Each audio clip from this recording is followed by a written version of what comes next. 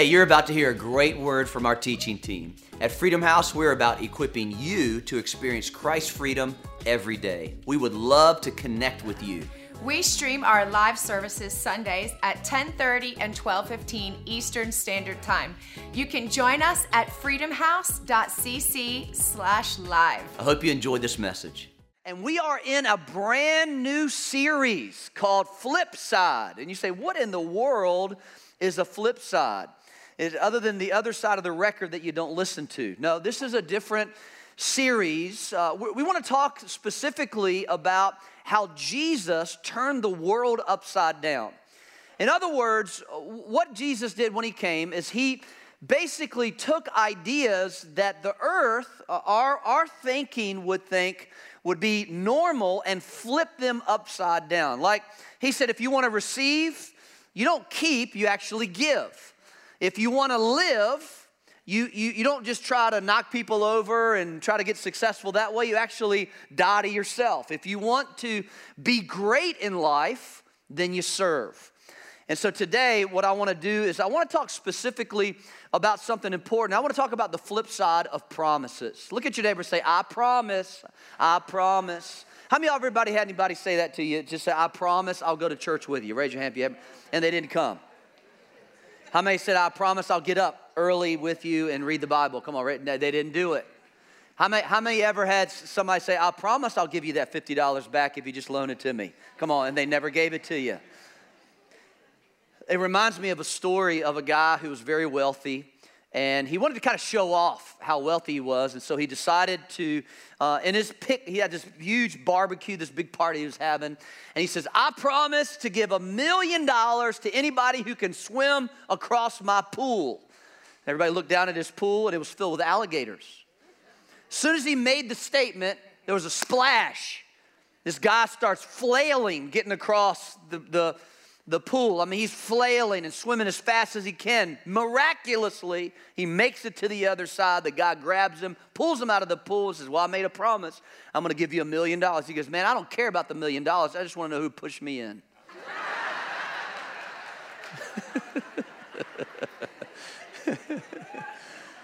That's funny. I don't care who you are. I know, that's funny. That's funny.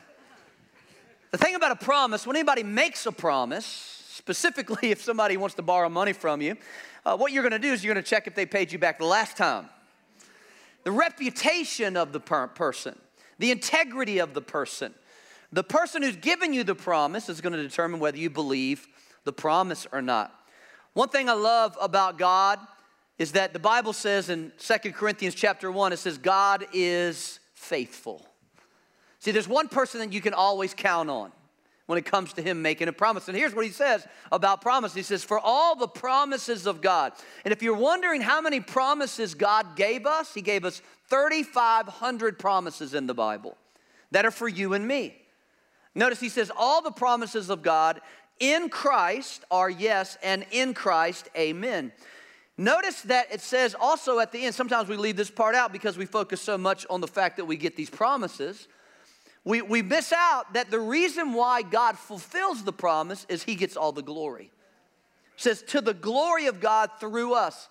When God fulfills a promise in God's people, he gets all the glory. He receives everything that's required. Now, there are some things that we need to understand about promises. So I want to give you a couple truths, and then we're going to look at some flip sides, because I think there's also an underbelly to the promise. Well, haven't I got the promise? What's going on with the promise? I know I had one. So here's the first one. I want you to write down if you're taking notes. The truth is, we don't qualify for promises. We don't qualify. I love to play golf. I enjoy playing golf. I've been playing golf for over 30 years now. And I'm pretty good, not real good. I enjoy the game. It's something I can play for the rest of my life. And one of the things I've done, the challenges that I've given myself over the last 6 or 7 years, is I try to qualify for this Charlotte Amateur Golf Tournament. This is where a lot of guys from the area, you have to live in Charlotte, Mecklenburg County, you can participate.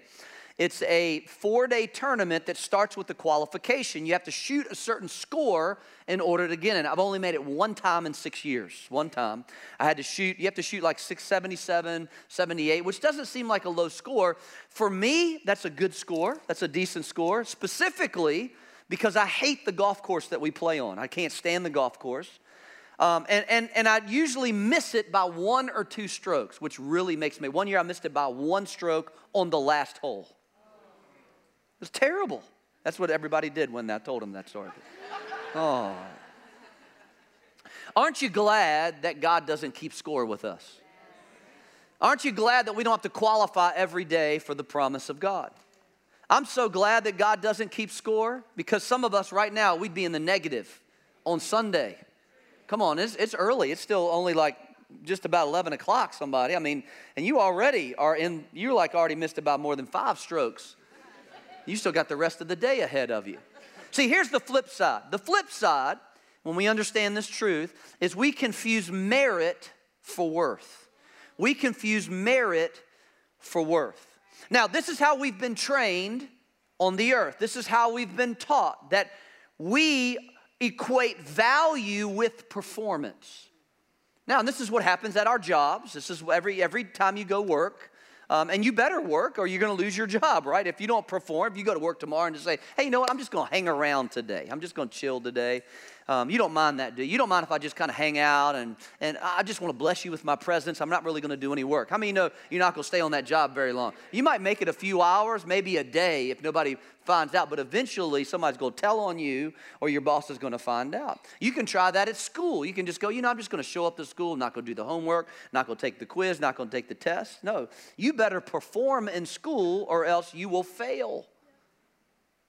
Now, when we take that over into God's kingdom, often the way we look at God is through that perspective. We think God is good to us because we're good. I want you to notice something here. Same verse, different translation. It says, for all of God's promises, notice this, have been fulfilled in Christ. Notice your name's not in there, which is a good thing. Thank goodness it wasn't up to you whether God fulfills His promises. Now, this is a truth that we have to understand, because if we put ourselves here that it is fulfilled in my performance, then we're going to fail every single time. But it says, for all of God's promises have been fulfilled in Christ with a resounding yes, and through Christ, our amen. Our only responsibility is to go, amen, amen. And that's how we treat our relationship with God. We equate value. Just tell them I'll call them back. We equate value with performance. But see, here's what God thinks. Our value to God is never around what we do. Our value to God is never around what we do. It's not about what we do. And this is how sometimes we get in trouble, because we think as long as I'm good, God's going to be good to me. Right? As long as I don't sin, God's going to be good to me. As long as I pray enough, whatever that enough is, then God's going to be good to me. I better go to church on Sunday, or God's going to not be good to me. Better read my Bible. Got to get at least 5 verses in, maybe 2, maybe 3 chapters. It depends on whatever you equate your value to God. Then I guess God's going to be good to me today. I read my Bible. That's not how God thinks. Let me mess you up. See, God's goodness to you is not based on your good. God's good to you because He's good, period. Has nothing to do with you. Now, you say, well, that means I don't have to do any of that stuff? No, that's not the point. The reason why we pray and study and come to church and serve God and are nice to people and care for people is because we love God. And we want to express Him to as many people as we can. Show them the love of God. The sad thing is if we bring that into the mentality of the church, this is where religion comes from. We start to judge everybody based on their performance. And when we do that, here's what happens. Here's what happens. We become experts at identifying sin and novices at applying grace. This is the birthplace of legalism. This is the birthplace of judgment. Anybody ever been judged before? Come on, we all have. Raise your hand if you've ever been judged. We all have. How many of y'all have ever judged anybody? Don't raise your hand, but you know you have. You know you have. We all have done that before. Why? Why is it that we point out other people's sins? Because it makes us feel better about ours. If I can point out to you that you're just a little bit worse than me, it makes me feel better about me. So I need to make sure I'm definitely not a mess, as much a mess as he is. Good gracious. I mean, he is a mess. I know I'm a mess, but not as much of a mess as he is.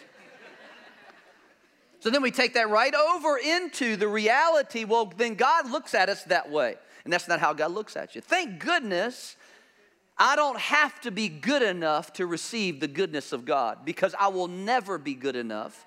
Jesus was the only one good enough, and he died for me, and he applied grace to my life. Thank God for his grace. Thank God for his grace. I love this verse in Psalms 37. Look at this. It says, the Lord directs the steps of the godly. He delights in every detail of their lives, though they stumble. Come on, we all stumble, don't we? But listen, don't judge somebody's stumble if you don't know their story. Don't be pointing your finger at somebody if you don't know their story. Though they stumble, they will never fall. Why? For the Lord holds them by the hand. That's how good God is. That's how good God is. Here's the second truth. The truth is, it's in the waiting is where the promise is discovered. Here's the flip side. We don't like to wait. Come on, we don't like to wait. I love these new apps that they have now. I got this new restaurant I like to go to, and they have an app that you can order the food before you get there. Come on, somebody. I love it. I love to walk up I'm just on the way at a stoplight, because I don't text and drive, you know. What y'all look at me like that for? I put in my order about 10 minutes before I get there, right? Put in the order, show up at the restaurant, everybody's in line. How y'all doing? Bag with my name on it right here. Why? Because I don't like to wait. Starbucks app, order your food before you get there. I can have my coffee. I don't have to wait in line. Who likes waiting in line? Nobody likes to wait. Why do they even have waiting rooms at doctors' offices? Don't get mad at me, doctors. I'm just trying to help y'all out with your business.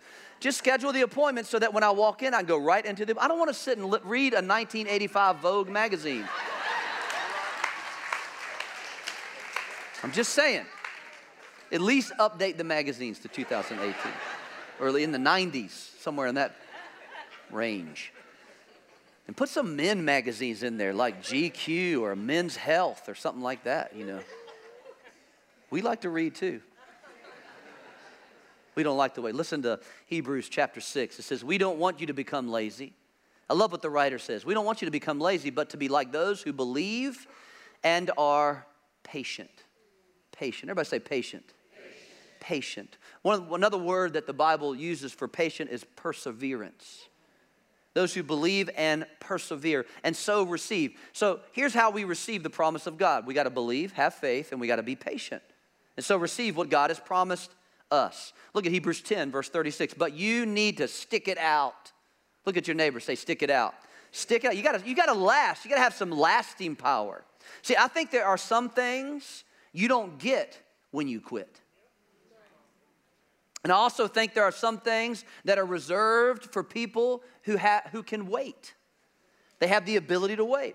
But you need to stick it out, staying with God's plan so you'll be there for the promised completion. You'll be there for the promised completion. In other words, after you have done God's will, you got to endure God's wait. After you have done God's will, there will always be a wait. One of my favorite stories in the Bible is the story of Jacob. And one of the things that Jacob did, his name means deceiver. He was a deceiver. And he stole his brother's birthright. He had a twin brother by the name of Esau. For a bowl of stew, he took Esau's birthright, which was very important. And for the rest of his life, for the rest of Jacob's life, he was running from Esau. And so there was a moment in Genesis chapter 32 where he is getting ready to meet Esau again later on in life. And he's a little afraid, and so he sends his family away. And he's alone, Jacob is alone in this place called Bethel. And he gets in this wrestling match with God. The Bible says he starts wrestling with this man. And I love how Jacob, and this was a very important time for Jacob because this is when God changed his name. Changed his name from Jacob to Israel. And he became the father of the 12 tribes of Israel. But in the middle of this whole situation, something crazy happens. Something crazy because he understands. See, Jacob understood that a delay is not a denial. A delay is never a denial. So notice what he did in Genesis 32. He says, and he said, this is God. He was wrestling with God. And this is what happens to you and me in the middle of this promise. We start this wrestling match. It usually starts in our head. We start wrestling with God, right? We're wrestling, God, when are you going to do this? What's wrong with me? This is where we go typically. Maybe not the right way, but we start thinking like that. We may go right to the qualifications. Well, what have I done wrong? And you're not fulfilling this promise in me. You know, what do I need to do? Do I just need to try harder to get your attention? And so he's in this wrestling match with God, and God says to him, let me go for the day breaks. But he said, Jacob said, I will not let you go unless you bless me. And listen, church, this is the attitude that you and I need to have when it comes to using our faith for the promise of God. I'm not going to let go until you bless me. I'm going to stand, you can close the door in my face, but I'm going to be waiting when you open it up again. You can close the window, and guess what? I'll still be throwing rocks at it saying, hey, I'm waiting for you out here. That's the kind of faith that we need to have. That's the kind of perseverance that you and I need to have. Listen, the greatest expression of someone's faith is not the obstacle or the thing that they get, but the length of patience your faith has. We a lot of times put a lot of emphasis on what people get because of their faith. God puts emphasis on the length of weight of your faith. He wants to see how your faith can persevere. Can you believe for that business? Can you believe for your healing? And wait for it. Persevere. Endure. Endure what you need to do. Endure the... let me tell you what Pastor James says. He says, my brethren, this is Pastor James, Jesus' brother. My brethren, count it all joy when you fall into various trials. Count it all joy when you fall into various trials. This word trials means test. It doesn't mean temptations. God never tempts you, but he does test you. But here's the thing I love about God's test. You never fail. You just get retakes. And guess what? They're open book.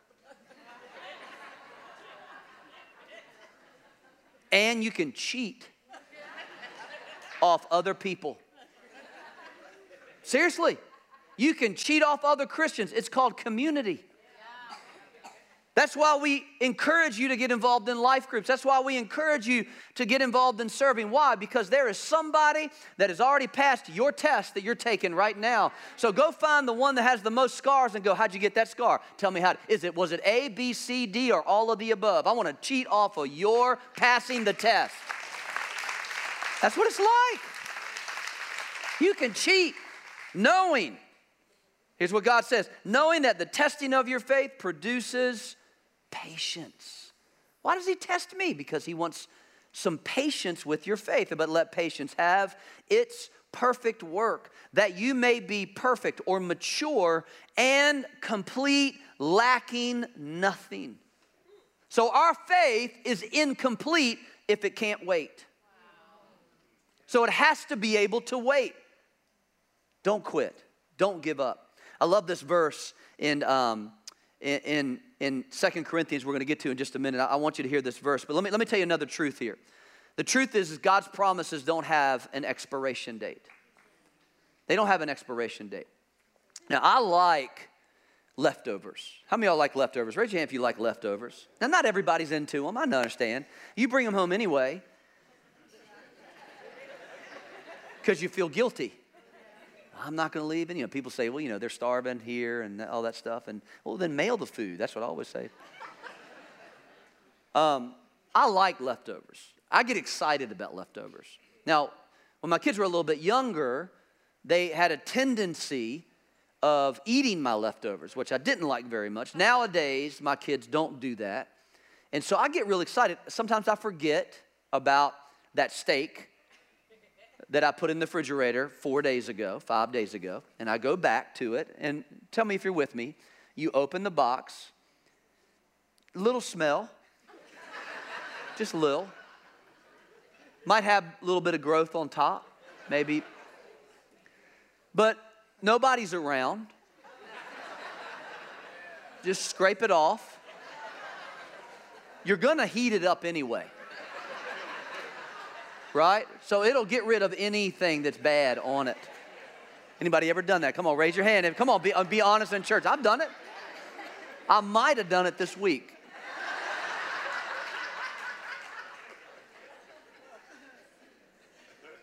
The thing I love about God's promises is it doesn't matter how old they are. They have no expiration date. They're never going to expire. God could have spoke to you 25 years ago about a business still available. God could have spoke to you about your kids last year, still available. So here's the flip side. The flip side is, I don't see anything happening. God, you said I'm healed, but I still feel sick. God, you said my marriage was going to turn around, but I don't see anything. What do I need to do? Where do I need to go with this?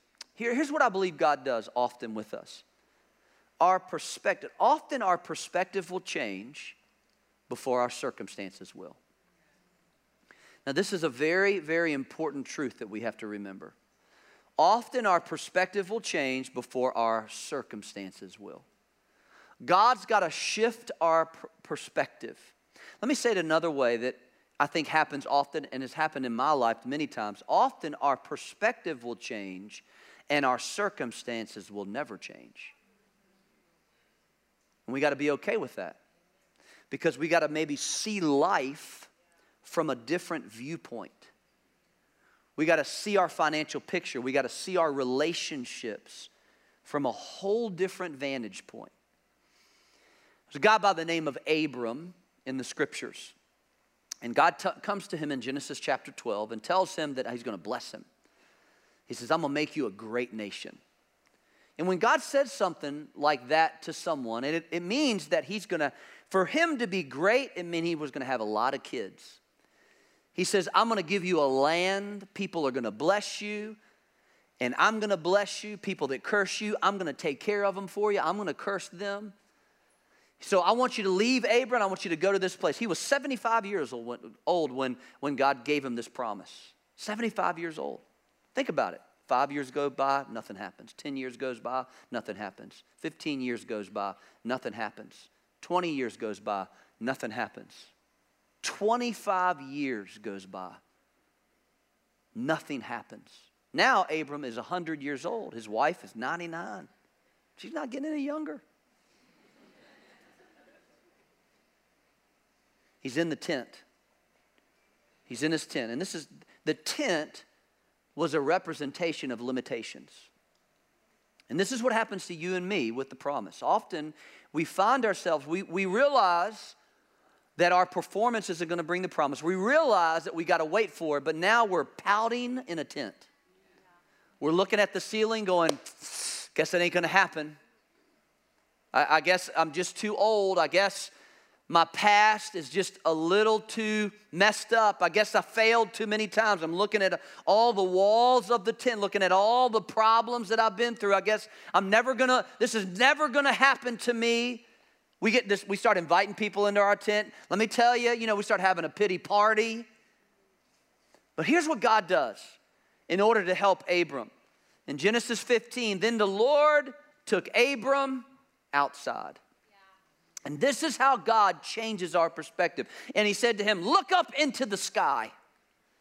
I need to get you out of the tent of your past. I need to get you out of the tent of the words that your parents spoke over you. I need to get you out of the tent of the family life that you grew up in that you think that never can change. I need to get you out of the tent of divorce. I need to get you out of the tent of broken relationships, get you out of the tent of failure. Look up to the sky. And here's what I want you to do, Abram. I want you to count the stars if you can. Can you count them all? And you know, Abram, like 1, 2, 16. Man, I got to start all at 1. Did I count that one? I don't know if I did. And the whole reason God is getting him to do this is because, listen, your descendants, this is how many descendants you're going to have. You're going to have this many kids. And there was a shift in Abram. Everything changed for him. And Abram believed the Lord. Believed the Lord. And the Lord counted him as righteous because of his faith. Because he believed. Because he was able to change his perspective. I believe that's happening today. That if you can believe, if you can just believe that your impossible situation is nothing in the hands of a God who is bigger than an impossible situation. That there is, listen, there is no past that God can't erase. There is no mistake that scares God. There is no failure that you can't recover from. There is nothing. Oh, well, I don't know how the money's going to come. Well, God can make it rain. It can happen through the weirdest places. Look up to the sky. Come on, look up to the sky. Count the stars. I dare you. That's what God's saying. I dare you to challenge me. I dare you. Here's the last one. And this is the verse I wanted you to see. Look at 2 Corinthians 4. So we're not giving up. Come on, look at your neighbor. Say, I'm not giving up. I'm not giving up on the promise. Look at your other neighbor. Say, I'm not giving up on the promise. I'm not giving up. I'm not giving up. How could we? Even though on the outside it often looks like things are falling apart on us, on the inside where God is making new life, not a day goes by without his unfolding grace. These hard times are small potatoes. Just little tiny potatoes compared to the coming good times. The lavish celebration prepared for us. There's far more here than meets the eye. The things we see now are here today, gone tomorrow. But the things we can't see now will last forever. Last forever. Come on, isn't that awesome? Awesome. All right, here's the last one. Here's the last one. The truth is it's my faith that releases the promise. Here's the flip side. The flip side. It's hard to always have faith. Isn't it? It's hard to be the hero all the time. It's not easy. I want to tell you a story, and some of you know this story. But this story, this situation, is what helped Penny and I, 16 years ago, make a decision to come and launch Freedom House Church, which is 16 years old today. Isn't that fantastic? 16 years old.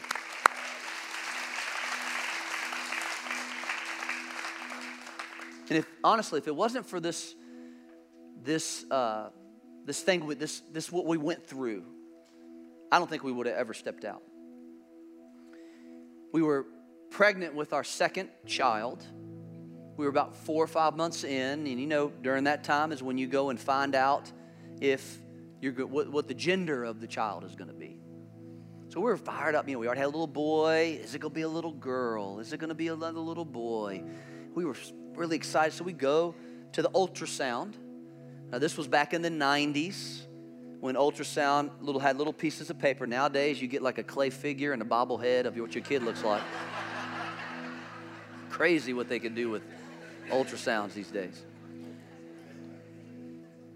We go into the appointment, the doctor comes in, you know, and we're listening to the heartbeat, and we're excited. About 30 minutes goes by, and they're not really saying anything to us. 45 minutes goes by, not really saying anything to us.